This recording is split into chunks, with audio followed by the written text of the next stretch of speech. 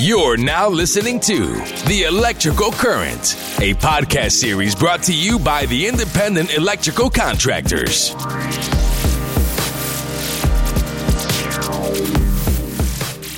Welcome to the IEC National podcast series, The Electrical Current. I'm your host for the show, IEC National CEO Spenser Villwock. During this podcast series, we'll talk with folks throughout America that help to make the electrical and systems contracting industry truly great. Today, our featured guest is Tom Alexander of Atkins Stang. Tom has been a great and long-standing supporter of IEC on the local and national level. He's passionate about Merit Shop and the advancement of our apprentices and our industry. Tom currently serves as the chairman of the IEC Foundation, a philanthropic organization dedicated to fund, promote, and support educational opportunities in the electrical and communications industry. And as a responsible partner and stakeholder, the IEC Foundation is dedicated to improving the electrical profession and the quality of life in our communities. Tom, I'm really looking forward to our conversation today, and I'd like to officially welcome you to IEC National Podcast, The Electrical Current. Well, thank you, Spencer. It's kind of an honor to be included in on something like this. That was a heck of a introduction there. do you know that guy that I was talking about? Does it sound yeah. Yeah. I know that guy. Yeah. Yeah, he's just a regular guy.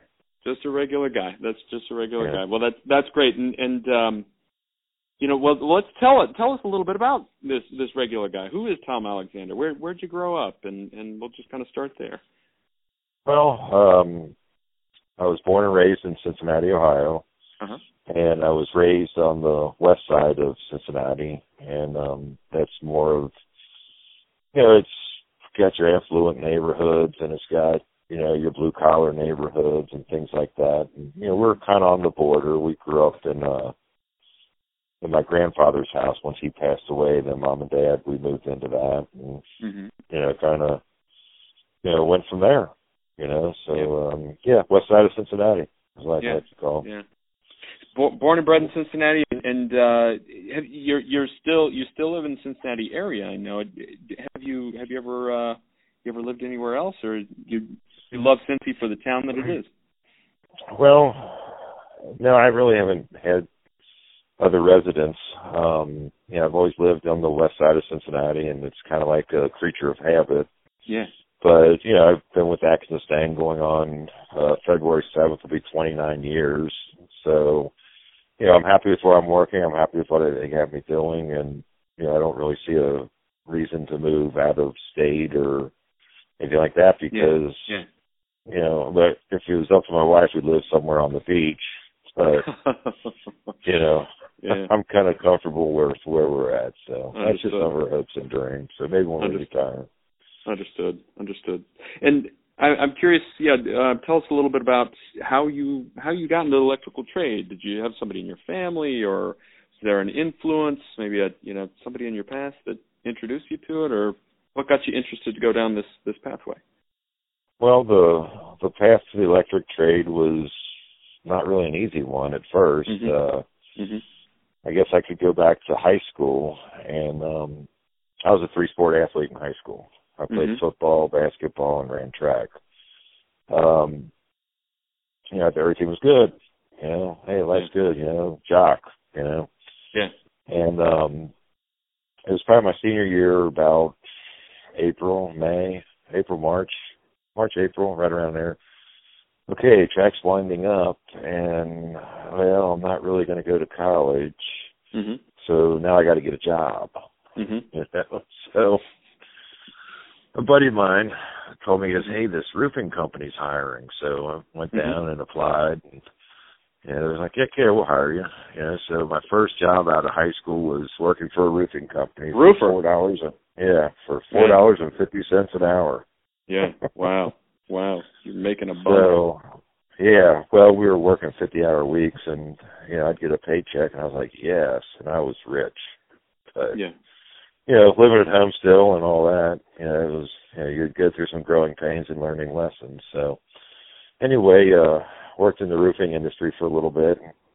I had a friend of mine, he's since passed, but he said, after I'd worked there for a few years, he's like, how much do you make, Tom? I said, well, I'm happy. I'm making like $7 an hour.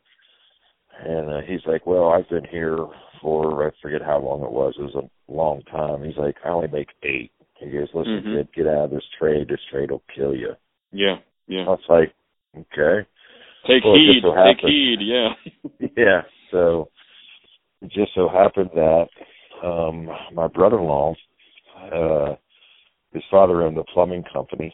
He's like, yeah, we're looking for apprentices and stuff. So I was like, well, I'll give the plumbing thing a try. What the heck? Well, when you go into a family business and your family, I was like more of an outlaw than, anything else. Either it works or it doesn't. And it didn't work. I tried. They tried.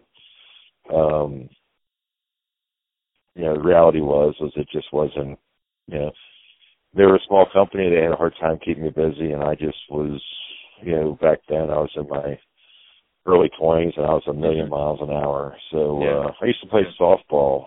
I played after I graduated, I played softball and played touch football and things like that. So a buddy of mine was like, hey, I was looking for a job, because I knew this plumbing thing wasn't going to work out. So I put my application in at this place called Bob Pulte Chevrolet, and I was going to be a service writer. I applied for a service writer's job because a friend of mine told me, he goes, hey, they're looking for people. They might hire you. You never know. Well, I didn't hear anything. All right. Well, another buddy of mine that I was playing softball with said, hey, I'm working for this electrical outfit. And, he seems like an all right guy. It's just a guy in 2 vans. And I was like, well, I'll go talk to this guy. So I went and talked to that guy, and, I didn't hear nothing for about a week. And then it was probably a Tuesday or a Wednesday, I got a phone call from this Bob Pulte. Okay. Saying, hey, we reviewed your application, and we'd like to get you in and, get you started. I was like, wow, okay. Yeah. Well, then I hung the phone up, and not 10 minutes later, this other electrical contractor, called me and said, hey, I'm looking to hire you. So what do you want? You want to come work for me? I was like, well, I kind of got off the phone with them, and, I sat there, and I was, if you look back now, it's kind of strange because sitting at my parents' house and this little, where you had the corded phone back then. Yep. That's how old I am. It was like, okay, what do I do? What do I do? What do I do? And I was like, I think I need to go work for the electrical trade, because if I get into this car deal, I don't think that's I'm better with my hands than I am, anything else. So I went and, started working for this electrical company. It was a small company, and since then, I'll kind of back up. We'll move forward or back up, however you want to go. But I'm glad I didn't take the car job, because the companies ended up folding, and now it's like, the place is like a park. It's the administration building for the local township, and it's a park now. So that worked out good for me. So so I went to work for an electrical contractor. There was the owner, and there was 3 of us. So there was 4 of us total. And I didn't know any better. I was how old was I at the time? I was probably 22. Early mid. I was probably about 22. Because I graduated high school, did the roofing thing, did the so it was just different, because we were doing small jobs, and he was, I get it now that I'm older. As small of a company as it was, we really had to hustle, really had to do a lot, and sometimes it just wasn't always work. So it was kind of difficult. So his people skills weren't the best, I feel, and it was hard to relate to this guy. He would have us show up at his shop at 6, and then we'd drive to the job site, and our time wouldn't start till 7, So, it was kind of, felt like I was getting taken advantage of. So I ran into a friend of mine that was working for Atkins and Stang at the time. Okay. And he was I've known this guy since 6th grade. And go way back. I was like, yeah, go way back. I go, hey, they hiring there? And he's like, well, yeah, I guess. I'll go ask, So he called me up later that night and said, yeah, Fred would like to get you in for an interview. So I go, great. So, yeah, I did what every 22-year-old would do. I called my boss that morning and said, hey, I'm not feeling good today. I'm not coming in. I told him to get this job interview. Yeah. And went to the job interview, and at that time I was making $6.75, and I started out with Fred making $6. Yeah. And but the trade-off there was he was going to send me to school, so I thought that was cool. Right. Help you advance. Yeah. Yeah.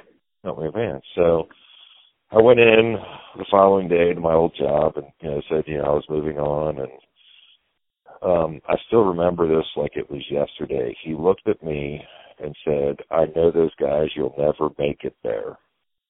Mm-hmm. And that was something that, kind of shocked me at first, but I've always had in the back of my mind that I wasn't going to let this guy beat me, And, karma's a real strange thing. It is. It is. And, so I went to work for Fred and went through the apprenticeship school. Mm-hmm. At that time, in Cincinnati, we didn't have a concrete mortar building. We were renting places. We were over at the local university in their area where they had us. And, went through my 4 years there. Yeah, classroom. Went through 4 years there, and actually, truth be told, I know this to be in public, and this is something everybody's going to find me. It took me 5 years to get through the 4-year plan, okay? So you loved it that much? Yeah, really. No, it was just, the math got me a little bit, being out of school a little bit, and me too. Getting back into it, kind of gets you. So anyway, I went through the apprenticeship program, and I graduated, I think, in like 96 or something like that. Yeah. In 97, I told Fred, I said, hey, when I went through school, those guys, nobody really paid attention. And I know that down at our IEC, they have these apprenticeship meetings. Mm-hmm. I really want to start paying attention. Yep. And I was fortunate enough that Fred understood where I was coming from and saw that as, a way to advance, everything in our company, because if you don't have a good apprenticeship program in your company, I feel, that this is just my experience, it doesn't happen everywhere, but I just feel that your company's going to go nowhere because you're not educating and you're not performing off of the education that you've learned. If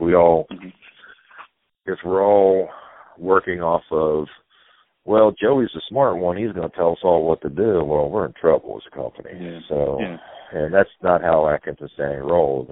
So right. He allowed me to start going to the apprenticeship and training meetings, and I got into the apprenticeship and training meetings, and I just, for the first probably 3 to 5 months, I just went in, sat down, and listened. Yeah. Gotcha. And I was probably sitting there saying, "Please don't call on me. Please don't call on me." Because I didn't know. I just wanted to listen and find out, how this thing was going on. Learn more about what's going on. Yeah. Yeah. So there was a point where I thought I was very valuable was when they started talking about the apprentices, why they're not doing this and why they're not doing that. So I felt that back then I brought a really good perspective to the apprenticeship and training committee because I just graduated and I've been through this program and I understand what the apprentices are going through, you're on a job site, it's the middle of winter, you're cold all day, and you got to get home, get changed or whatever, or leave the job site and go straight to school. I mean, it makes it tough. Right. So, I was able to bring some perspective there. So I started out, on the apprenticeship and training committee. I've been on there ever since, and just kind of evolved. So then it was 2001 was when we had 9/11. Is that correct? I think yes, it was. That's correct. Yeah. Yep. So the IEC, I found out through the Apprenticeship and Training Committee that the IEC was having a convention in Las Vegas. In Vegas in 2001. Oh yes, right after that convention was right after.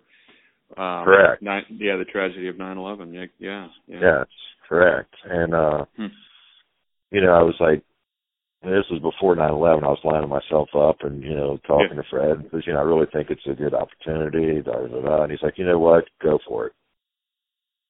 I was like, really? He goes, yeah, go for it. That's great. Yeah. Okay. Full support. Full support. That's terrific. Yeah, full support. So I ended up going for it. And, I took care of, I work with our company and work on company safety with our company. So I was drawn to the safety aspect that National IEC had to offer. And, over the years, our company has really thrived through the National Safety Committee, being my participation on it, but yet what the committee develops and sends out. And, I hope that, contractors get some of that material, but, you never know, Yeah. But, 2001 was when I started working on, getting involved nationally. That's great. Wow. So I'd say the first few years, I would just show up for convention only, and that was it. And, I'd listen, and it was pretty neat. Yeah. Then you're gaining insights, bringing them back to your company, bringing them back. Yeah. Building some relationships, probably too. Starting to meet people. Oh yeah, I mean the relationships are really wonderful. Yeah. And it's funny because the relationships you build over the years. My niece, she's my goddaughter. She turned into a travel nurse, and the first place she went was Phoenix. So I was like, well, I have friends out there in Phoenix. Here's their numbers. I don't expect you to call them, but just if you get in any trouble, call these people. You got a friendly face to call, right? Yeah, my sister and my niece looked at me and goes, okay, Fortunately, she didn't have to use anything in Phoenix. And then she left Phoenix after her stop there, and then she went to Denver. So I sat her down again. I go, I have these friends out there out in Denver. If you get in any trouble, call these people. Yeah. And finally she looks at me and goes, where don't you have friends? Well, probably up north a little bit, Iowa. Hey, but I'm from Iowa. You got a friend right here. I do have a friend in Iowa. There you go. But, that is what has developed for myself and our company is the relationships. We were, just 2 months ago, or a month ago actually, the owner of my company, Fred, he calls me up and says, hey, we're down in Louisville. We got this problem. Do you have any friends down there that could help us out? And within a matter of a phone call in 10 minutes, it was done. It was dealt with. And, that's the kind of support that you get as an IEC contractor, that is involved and, understands what relationship building is all about. Right. So, we moved on from there, and, I've been on the safety committee since, I think, 2002, because I couldn't join until after, 2001 was my first year, and I couldn't join it in 2000, that year, so I joined it in 2002, so I've been on there ever since. And, so we moved forward a little bit, and, through the relationship building, they were starting a workforce development task force, and we had some IEC contractors involved. We had some IEC chapters involved, executive directors, and Dennis Thomas, he was out of the Chesapeake chapter, he's out of Grants chapter.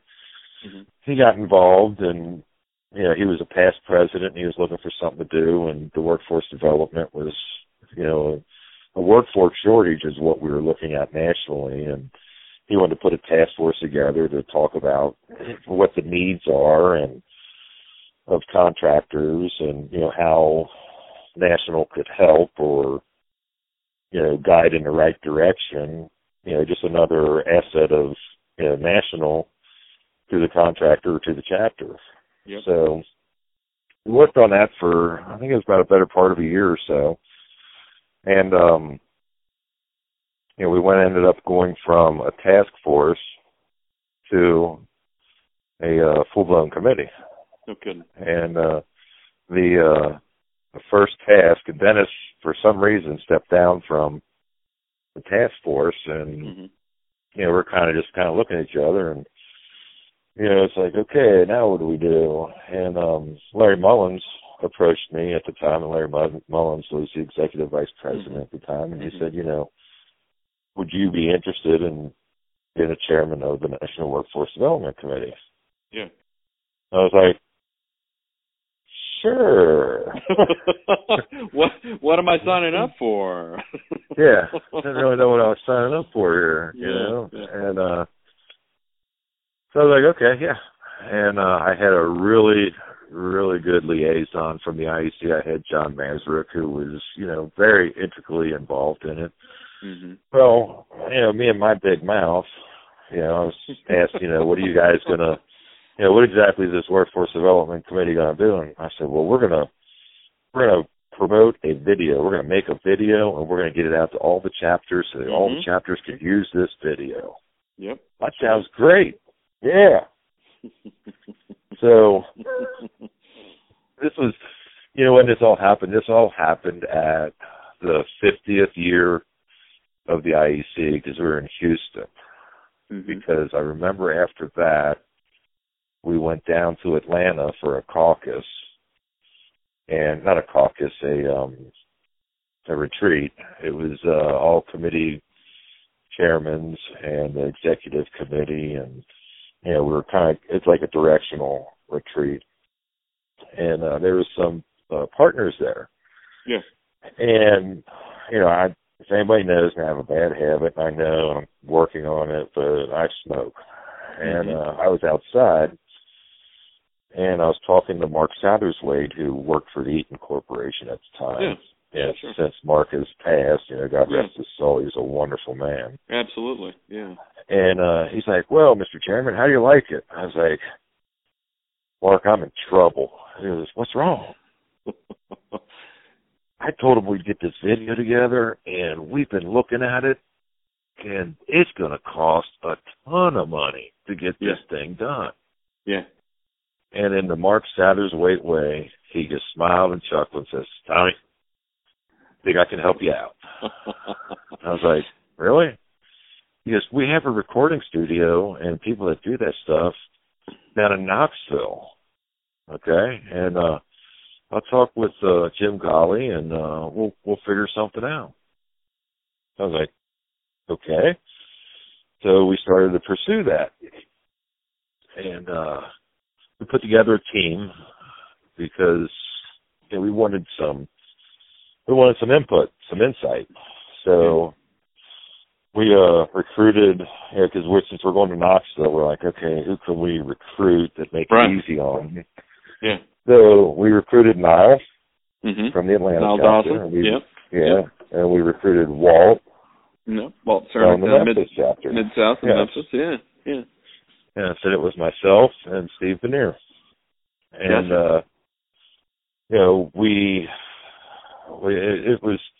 it's the videos now, it's a little bit old and outdated, but, if you think about it at the time, it was really cool to put together because we sent Niall the video crew first, and then we sent Walt the video crew after that, and then the video crew came to us. And what we did was we took them out in the field, took them out on jobs, let them interview, the apprentice, the owner. Yeah. And then we put out there, what the opportunities are and how you can grow. So when we went to Atlanta, we launched a video at the welcome reception, the keynote session. And that was probably one of I really feel that was probably one of my prouder moments of being an IEC member. Yeah, because give that back to the whole industry, Yeah, and to give these chapters the opportunity to have something. Yeah. That came out of our committee. Was I was very excited about and very proud of. And there's a lot of people that had their hand in it, and we made sure that everybody got thanked and everybody got recognition. But so then we went on, and we developed some relationships nationally with 4-H and other avenues as far as, let's say, we're 4-H and Skills USA and stuff like Skills that. USA, correct. Yeah. And so we went really well. So then since then we've moved on to Gene Meany had cornered me one day, and he said, and I always like to tell everybody, he said he made me an offer I couldn't refuse. Yeah. So if anybody listening understands Gene, they'll kind of chuckle on that one. But he had offered me a position on the foundation, and I was like, well, let me think about it, because I want to, I don't want to say, oh yeah, and then not think, have a process of thinking about it. So came home, thought about it, talked to Fred, the owner, about it, and he's like, I think it's a good idea. I think it's a good move. I think you should do it. I was like, okay, well, let's go. I'll do it. So I called Gene and said, I'll be more than happy to. So that's great. For the first few years there, I was just kind of quiet and listening, and taking it all in, and understanding what,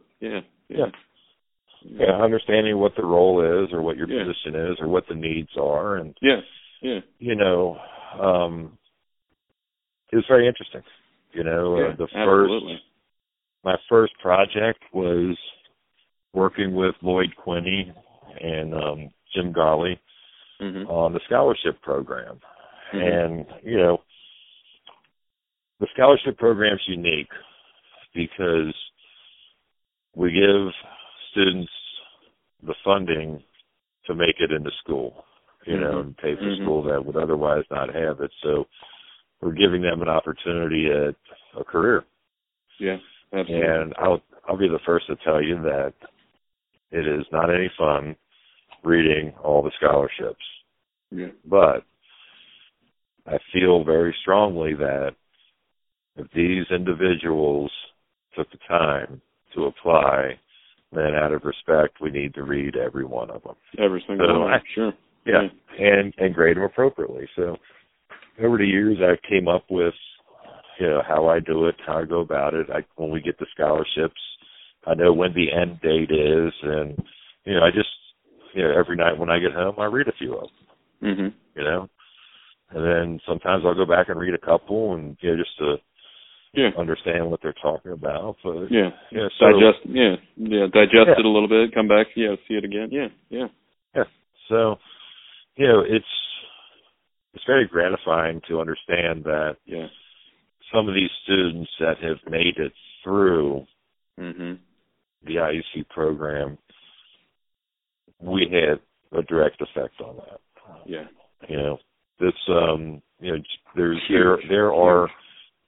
There are journeymen out there, Spencer, that have gone through the program, have got help from the foundation, and they've graduated, and they've, became a journeyman, and then they became maybe a, project foreman, and, just moved up the ladder, and now they're able to, own a house, have a nice vehicle, have a family, take the family on vacation, have kids, and, all that stuff. And, the foundation is, the road is well traveled, but you never know which way you're going to go. And, Well said. With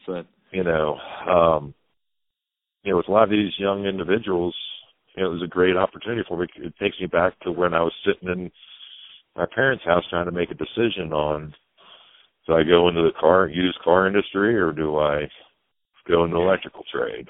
Right. Right. So, and the side note on the gentleman I used to work for, I said karma was tough. Yeah. It was probably 9 years after I started working for Fred that Fred came back to me and said, "Here, I want to give you this." And on the envelope it said "personal confidential." Yeah. Okay. I looked at it, I go, "Okay." So I opened it up, and it was the gentleman I used to work for. It was his resume. He was asking us for a job. And I was like, "Wow, interesting."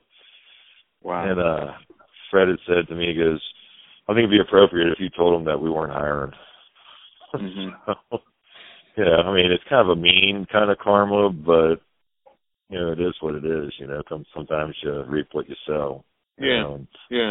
But, on the good note is that I'd say since then, I've seen him several times, and he's apologized for the way he used to act and the way he used to treat us. So, it was an eye-opener. Absolutely. Well, it's interesting, because the choices in life, the choices that we make, lead us to where we are today. If we decided to take as insignificant as they seem at the time, even, or as significant as they seem at the time, we decided to take a right turn instead of a left turn. Well, that right turn then led to other opportunities. And sometimes life leads us down the road into a cul-de-sac, and we find ourselves turning around and coming back, and you know what? Some things don't work, and we'll see the scenery a little bit differently and keep plugging on.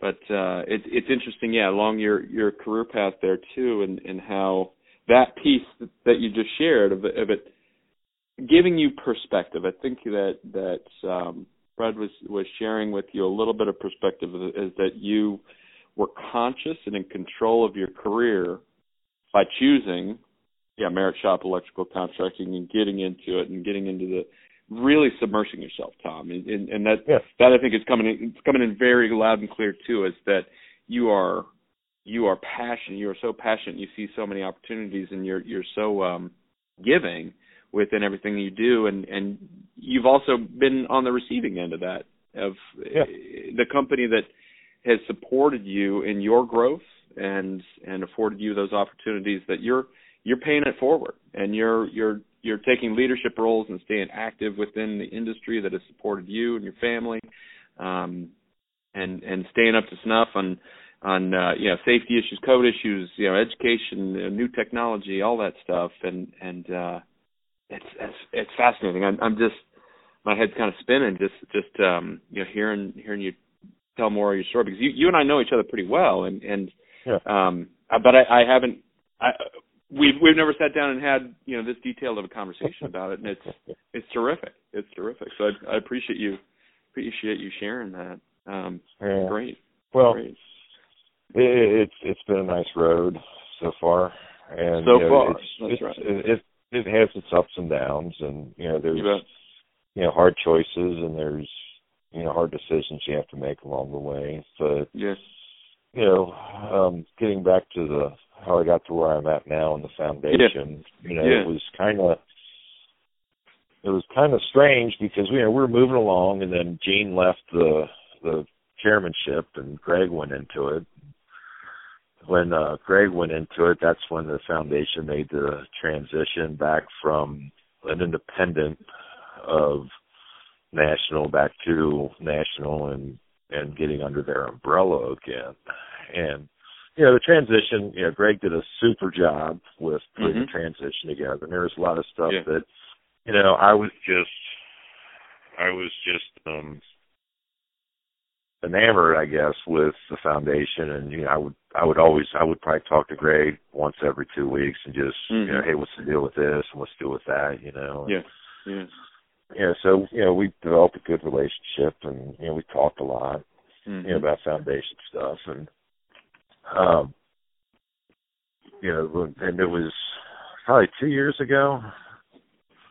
It was right before Phoenix, Yeah, it's right. It's funny. Everything is right before a convention, or the convention reminds me of it. You know, where we were, what city. You know, you punctuate your life and the turns that it takes by IEC conventions. I love it. I love it. Yeah.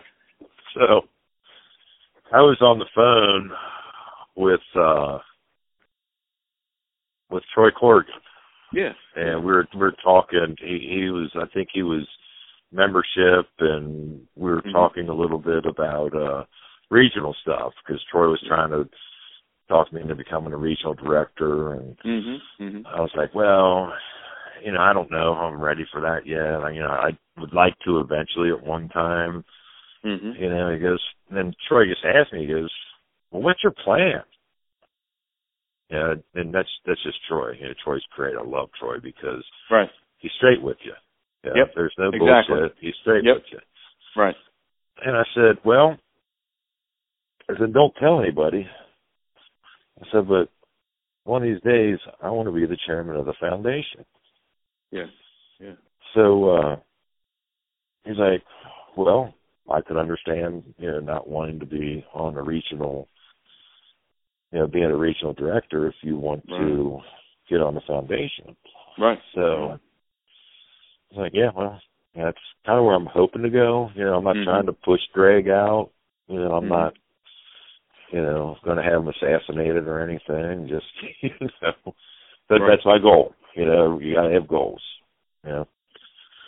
So it wasn't a week later, Greg calls me up, or he texts me first, because now we're into texting, you know, instead of the rotary dial phone when I was trying to make my decision. Now we're into texting, you know, and he says, hey man, I need to talk to you when you got some free time. I was like, you know, my typical text back, I always have time for the chairman. Call me whenever you want.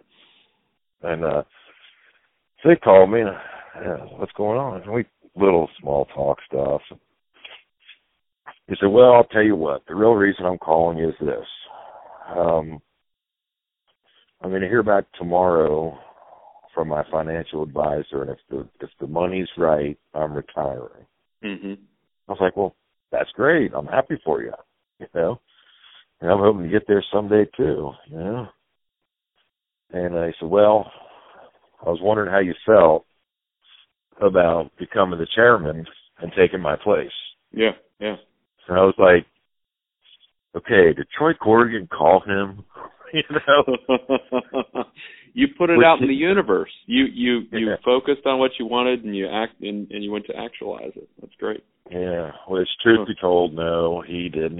He didn't say anything, but you know, it's just like it was weird. You know, it was kind of like when you think of somebody that you haven't seen in quite some time, and all of a sudden you see them. You bump into them at the grocery 3 days store or later. something. Yep. Yeah, it was kind of like that. Yeah, so I was like, well, you know, let me think about it, and let me, you know, at this point in time, I don't own the company, so, you know, this is something that, you know, it has always been a decision of myself and Fred, and, you know, I think he'll, you know, say, heck yeah, but, you know, I still got to ask, you know. Absolutely, yeah. So I went in and asked Fred, and Fred's like, oh, you think you can do it? I was like, no, we'll give it a shot. I mean, what's the worst they can do, fire me? Yeah. You know? And he's like, go for it. So in Phoenix, Greg was stepped out, and that's when I had my opportunity to step in. So it went well. I mean, we weren't all the way transitioned, and I think we had Jeffrey back then, and you know, Jeffrey ended up going a different direction, and you know, we were kind of, you know, national staff was helping us out the best they could, and you know, it was kind of, you know, a little bit crazy, but we got it together, and we're very fortunate with you know, yourself and Vernice with brought us Lene Howard, and said, you know, I think this is a pretty smart girl, and I think we ought to take an opportunity to give her an opportunity. Absolutely. And, Absolutely.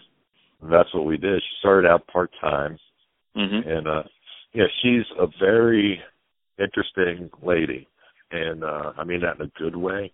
Absolutely. Yeah. She taught special needs kids, and she was helping us part-time with Foundation while she was still teaching. So she was kind of working two jobs. Right. And she was finishing up going to school too at the time. Yeah, correct. Yeah, she had a lot going on. Yeah. And she was doing a fabulous job for us. Yeah. Absolutely. Yeah. You know, so I think you and I and Dean Credit had, a conversation and, looking for, we were actually getting in a spot where we could offer a full-time position. Correct. And, I had approached Lene and I said, okay, what are your goals?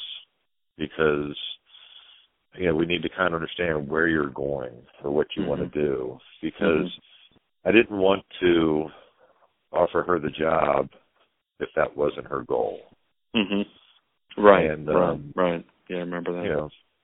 She had said that she wanted to be work for the Foundation full time. Yeah. So I think that's when you and I both kind of sprang into action, and you took care of the legal parts of it, and I just took care of you're hired. And we've done a tremendous amount of work in the last couple of years with this. Yes, I think that with our great partner, the Home Depot, they've helped us out a lot with the Pro Extra program. And, when that started out, I don't think you're in the position you were in right now. I think you're still out in Colorado. And when that first started, the Home Depot Pro Extra program, it took us a while to really get a substantial amount of money in. And I think the first amount of money we got in was like $78,000, I think. Right. And I had asked the Foundation coordinator at the time, I said, is this earmarked money or anything? And she was like, no, we can do with it whatever we want. So immediately I called Gene Meany. I said, I got an idea. He's, and then Gene and the Gene's way goes, okay, kid, go for it. So what I did was I arranged, a crew, and it was made up of Foundation members, and it was also made up of executive directors throughout the country, because it's been my experience, if you really want a full view of IEC, you have to get it throughout. You have to have people throughout the country, south, north, east, west. Right. Diverse group of perspectives. You have to have a diverse group of perspectives. Yeah, absolutely. And, absolutely. You invited me to that. You invited me to that group. I don't know if you remember that, but I do. When I was still, when I was at the chapter in Colorado and Wyoming, you invited me to that. I remember that. You were the West opinion. Okay. The West, kicking it West side. Kicking it West side. Yeah. Well, because what my plan and my idea was we wanted to help fund the chapters in their classroom, because the foundation offers the equipment grant, which gets the equipment into the classroom.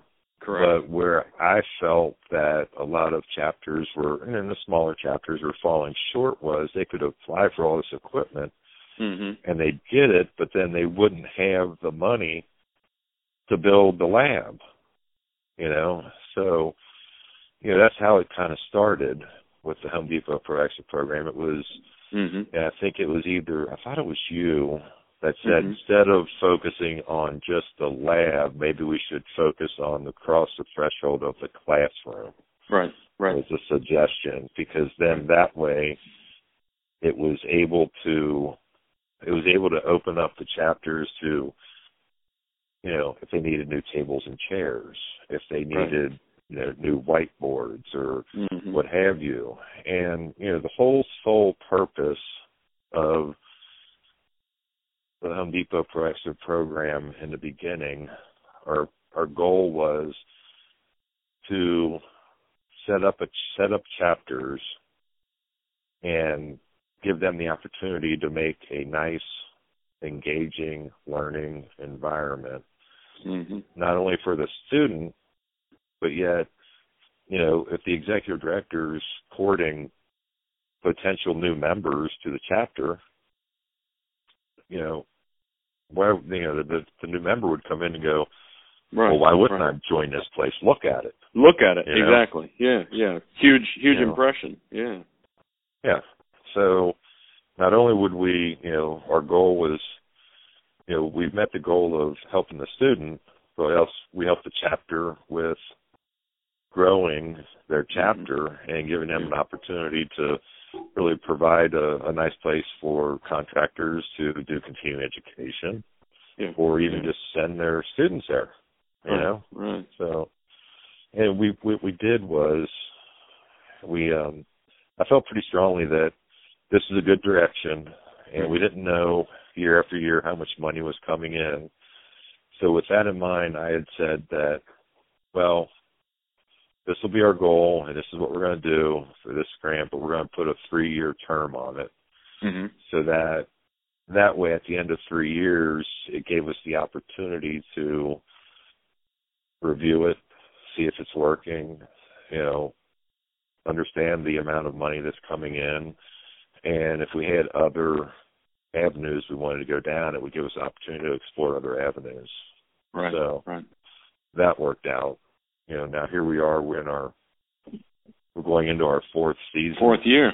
Yeah. Yeah, 4th year of money coming in, and we evaluated it, and we're still, we still have the Pro Extra taken care of. We broke it down into percentages, and we still have a percentage of the money going toward, the chapters in their classrooms.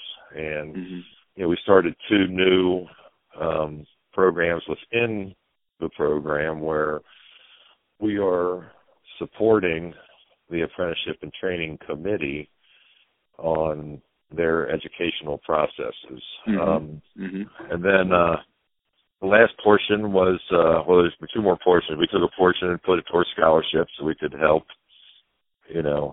fund students into school.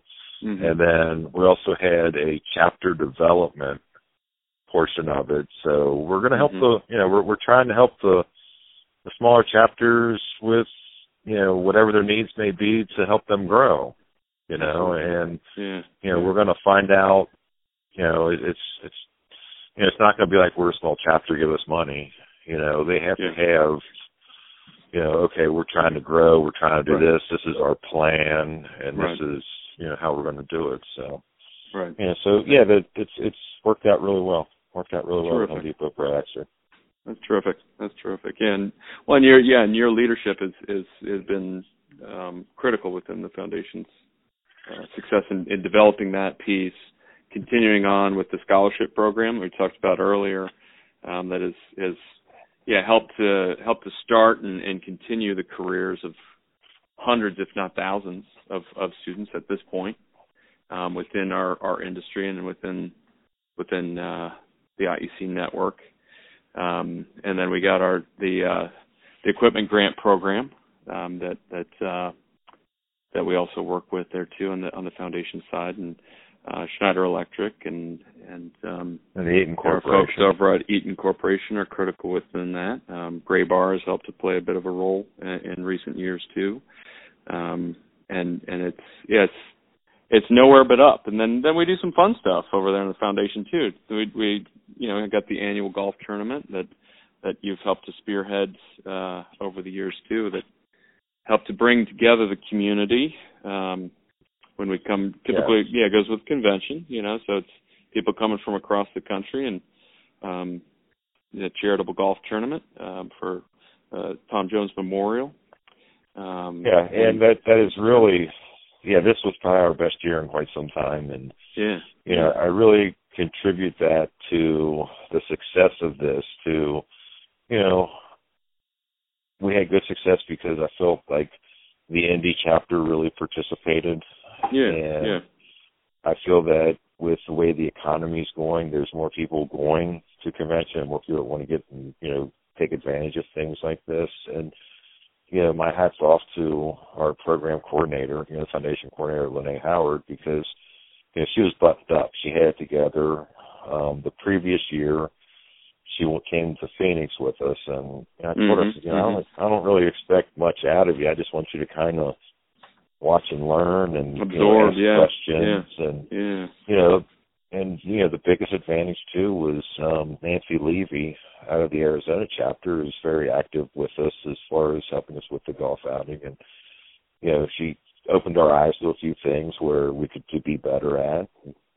We got better, and she was a big help to our success also. So I really, my hats off to Nancy and Lene both. So absolutely, and the Indianapolis chapter, with Sherry Puckett. So. Yeah, but then it's funny. Well, if I could interrupt real quick, because you're illustrating too that the potency of the community of coming together that IEC is that it's the hands and the backs of hardworking, committed people that help to really bring about the magic of everything that this group does. Well, see, here's the key to the magic.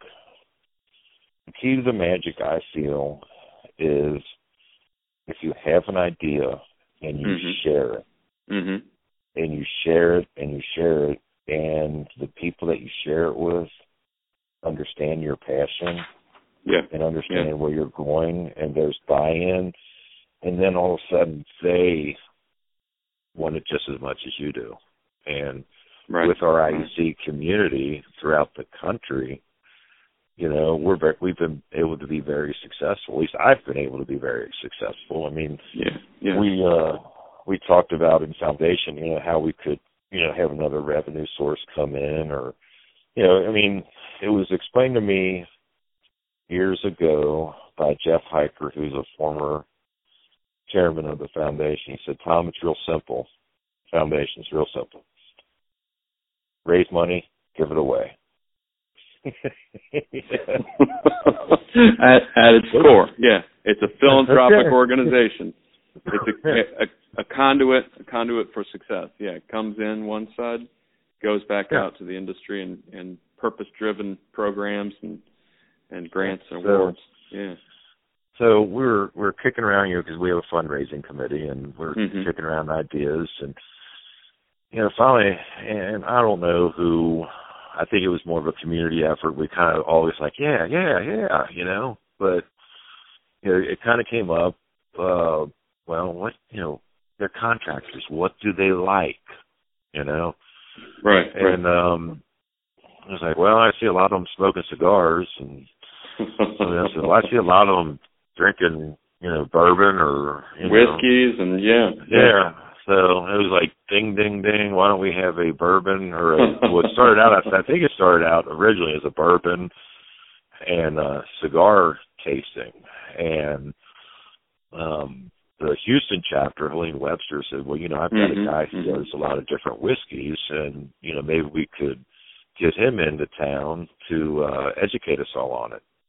And it was like, okay, well, let's think about this. So let's find a venue first that will let us smoke cigars and drink whiskey, which is very difficult these days. It is these days, isn't it? Yeah, it's not easy. Okay, but we did. With the help of Sherry Puckett, she was a lifesaver, and Brian Enskeep out of the Indianapolis chapter, that we were able to find the University Club over in downtown Indianapolis. So, so we brought the whiskey, we brought the cigars together, and we had a DJ, and it was, for our first one, it was quite a successful night. I think we raised $8,000. It was great, and everybody had a great time, learned more about the foundation, and now there's excitement for the future too. Yeah, and they learned, and I was really surprised because when the gentleman, and I forget his name, was talking about the whiskey, is Gordon. I forget his name. First name was Gordon. I remember that because I always thought it was, when Helene was talking about, she was talking about Gordon Stewart doing this, and I was like, really? But his name was Gordon, and there's a lot of people that came up to me afterwards and said, this Gordon guy's really smart. I really enjoyed listening to him and, telling us the history and, what we were tasting and things like that. So, maybe next year we'll make it an educational session. I don't know. See if we get some points for these contractors. Put it in one of the classrooms. Yeah. And you get this many credits. Right. Go towards the life insurance. Yeah, so, the most gratifying thing about watching a cigar and whiskey tasting transform was watching the subcommittee work on it, put it together, and execute it. And everybody worked together. Hey, we need cigars. Right. Hey, I'll make sure I get the cigars. Hey, we need to come up with whiskey. Well, give us a list of the whiskey. Okay, well, Tom, you got this. Dan, you got that. And everybody worked together to make it a success. So that was really the power of IEC. Absolutely. Coming together, working together towards common goal, and rocking it out of the park. That's what we do. Do. Exactly. Exactly. Tom, in all your free time, I mean, we've established that you've got a volunteering problem here, and we're very grateful for that because you have provided leadership insights and solutions that have helped countless people through the years. Anything from the safety video way back on VHS tapes through to these new programs that you've worked to help to develop with the Home Depot Pro Extra program, and giving back to our schools throughout the country. What do you do for fun? Any time off? Well, I like to play golf. That's probably one of my favorite sports to do because as you get up there in years. I played basketball in high school, and I played basketball after high school for a little bit. And, I played some touch football after high school, and you can get hurt and really get in trouble there. I have to be physically able to perform, my work. Absolutely, yeah. And then I played some competitive softball, and then it just, if it would rain, you were done. It was like always a big letdown because it was like the day you're supposed to play, it was always nice. And then right around 2, 3 o'clock, it would just storm, and then you're done. You can't play that night. And then I was like, geez, this is, so, when I was probably 11 years old was when my mother put golf clubs in my hand and got me lessons, and we got into the Young Golfers Association, and really, I was involved there, and looking back, I understand it now because I'd wake up in the morning, Mom would make breakfast, and then she'd hand me and my brother our YGA cards, and the golf course was just across the street and up the hill, and she'd go, see you at 4 o'clock.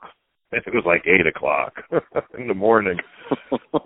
And this was only a 9-hole course. All right, we had some lunch money, and, so it was a babysitting tool for my mother, I think. I'm one of 6 kids, so, she had to get rid of some of us. And but a productive one at that. And you were active and physically active, and it gave you skills. I've seen you hit a golf ball. You know what the heck you're doing. Well, it was a very good learning experience for me because it was a 9-hole course, and you got all day out there, and you had to be respectful to the older people that were coming through and playing. We let them play through and things, but like there were times like, okay, the first round we get to use all the clubs in our bag, and then the next round, whoever, like my brother, he would always take a club out of my bag, and I'd always take a club out of his bag. Okay. Kind of handicap it a little bit. Yeah. And then the next round, because we get through 9 holes just walking in no time, Yeah. So by the end of the day, you'd be playing with like 1 club. You got to tee off with it. You got to hit your second shot with it. You got to putt with it. That's great. So it got really, it got really challenging. So I, at the risk of blowing my own horn, I got really good at it. We were playing. I played in the Young Golfers Association Championship every year. They had a tournament at the end of the year, and 3 straight years I won it, no problem. You know, I mean, it was probably, and I was young and immature. Yeah. Yeah, sure. 13, 14, and wild. We were, wild child. I was playing Joe Bussey, and Joe Bussey was a country club kid. Gotcha. And we got down to the last hole, and had to make the putt to win. And not only did I miss the putt, I missed the second putt to tie, and lost. To Joe Bussey? Yeah. Man. And I took every one of my clubs and broke them because I was young and immature, and I was just a hothead. Ouch. And my mother looked at me and said, "The next time you will play golf is when you buy your own golf clubs." Yeah. So I didn't pick golf back up till probably about 26, 27. Really? When you could afford them? When you could afford them after you became an electrician? Well, yeah, I was an electrician. No, it wasn't. It was. I remember it like it was yesterday because we had the neighborhood I lived in at that time had some golfers in it, and they always do a weekend. It's not a weekend, but it's on the weekend of right before Labor Day. All the guys go out and they play a scramble and like a tournament. So and I never played in it, because I was just like, I got to work, I got something going on. But so one year I was like, hey, can you play? I was like, well, I don't have any clubs. And I guess Chuck Cole, the guy who asked me to play, thought he was like getting, the last guy picked, and he's like, well, I got some clubs, but they're my wife's clubs. Can you hit them? I go, well, sure I can. You could, if you were if your brother left you using a putter to tee off and to hit, you can use anything. I was like, sure I can. Well, I hadn't swung a golf club in quite some time, and the first three holes it was kind of off a little bit, but after that third hole, it just all clicked, and I'll never forget the look on his face when I finally drove the golf ball straight, and it was 300 plus. Really? And we got up to that, and he's looking around. Yeah, he's looking around. He's going, I've never played from this far up here before. And I hit a wedge in. I hit a wedge in within 6 inches and knocked it in and buried the hole myself. Yeah. And he looked at me and said, have you ever played golf before? I go, yeah, I used to play when I was a kid. Yeah, that's great. It came back like riding a bicycle for you then. Yeah. Yeah. Oh, yeah. It was, so I was like, okay, well, our daughter's getting, old enough to where, I don't have to, be at home all the time, and,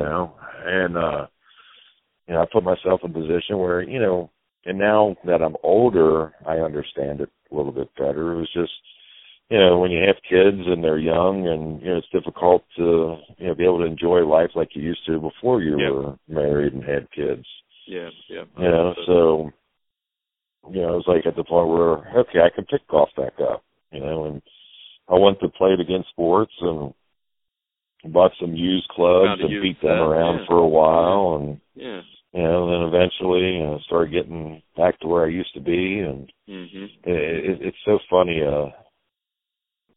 I play in a Friday night league, and not very many people know this, but for the past 10 years, I've had a lady as my partner. Really? Sylvia. Okay. Yeah. And how it worked out was I ended up, my partner was leaving and her partner was going somewhere and another team wanted to come in. So the league president's like, you mind playing with Sylvia? I was like, I don't mind. I just want to play on Friday nights. Doesn't matter to me. So I'll sit there, and then every once in a while I get myself in a bad spot. And I'll tell her what kind of shot I want to hit. She's like, you want to do what? That's right, Sylvia. Yeah, that's what I'm going to do. And sometimes it works, sometimes it doesn't. but a lot of times it does work. But Sylvia, when I got her, she was 70 years old, and this year. Wait, you've been with her 10 years, and she was 70 when you started playing with her. Yes. My goodness! Exactly. Wow, yeah. That's terrific. Yeah, and this year she turned 80. Or this past year she turned 80, and we won the league. And no kidding. Yeah, congratulations. That's awesome. Yeah, she was 79 years old. We won the league twice with her, but she was 79. It was just kind of special because she really played a good part in helping us win it. I mean, because she'll still shoot. I mean, she shoots anywhere from 55 to 58 to 60, but every once in a while, few holes. Yeah, she's throwing a 48 at you or a 52, and she's getting us points. So that's great. Great. But it was cool. But I played golf with on Friday nights with an 80-year-old woman. So she's great. That's cool. She's wonderful. That's cool. A lot of fun. I play with my mom. My mom's passed, and I think that's how I, enjoy myself. So, but I like to play golf, and then I like to do a lot of projects around my house. I always, you've always got something going on. Yeah. Yeah, I always try and, when I was brought up, when we were brought up, it was, the 70s and the early, the 80s and stuff. And, sometimes it was tough, and, if something was broke, you had to fix it yourself. Yeah. If you wanted to do something, you had to do it yourself. Absolutely. And, and I'll always respect my parents for the way they raised me as far as, with the factor of, hey, you have to achieve something, you have to do it. You can't rely on anybody. Yeah, you got to work for it. Yeah. Well, even like the golf clubs piece, like that. You were afforded a set of golf clubs when you were young, and then you took it upon yourself to make a decision to dispose of those in an unorthodox way, and it turned into a teaching opportunity for your mother at that point. Yeah. You need to afford those again on your own to be able to do it. Yeah. And look at it now. When I asked you what do you do for fun, that was the first thing that came out of your mouth, even though there was a hiatus of about 12 or 14 years there where you didn't have that opportunity to play. So interesting. So, but I try, Yeah. But that's what I kind of like to do for fun. I like to play golf, and I like to do projects around the house, and a lot of times if somebody needs a hand with something, I usually, I'm one of 6 kids, so I have a lot of nieces and nephews, and they always have something going on and they need Uncle Tommy for. That's great. That's great. Well, we all need Uncle Tommy in our lives, and we're very fortunate to have you a part of IEC and the IEC family and everything that you do, Tom. I want to thank you also for sharing some of your story with us for this podcast, to be able to help to inspire those that are looking at career choices and knowing where do you go when you're a young person. And I think the lesson here is that you're in control of your career in the merit shop electrical and systems contracting world. You can be very successful, and you can be very smart about your business decisions, and you can have a big heart to be able to give back at the same time. So it fills multiple buckets of need in your life, and somebody like Tom Alexander, my friend, you're a shining example of success in any definition of the word. So thank you, sir. I appreciate that. No, thank you. And it's being an opportunity to be a member of something that is bigger than any of us, and that's the IEC. Absolutely. And I like to tell everybody I'm IEC raised. If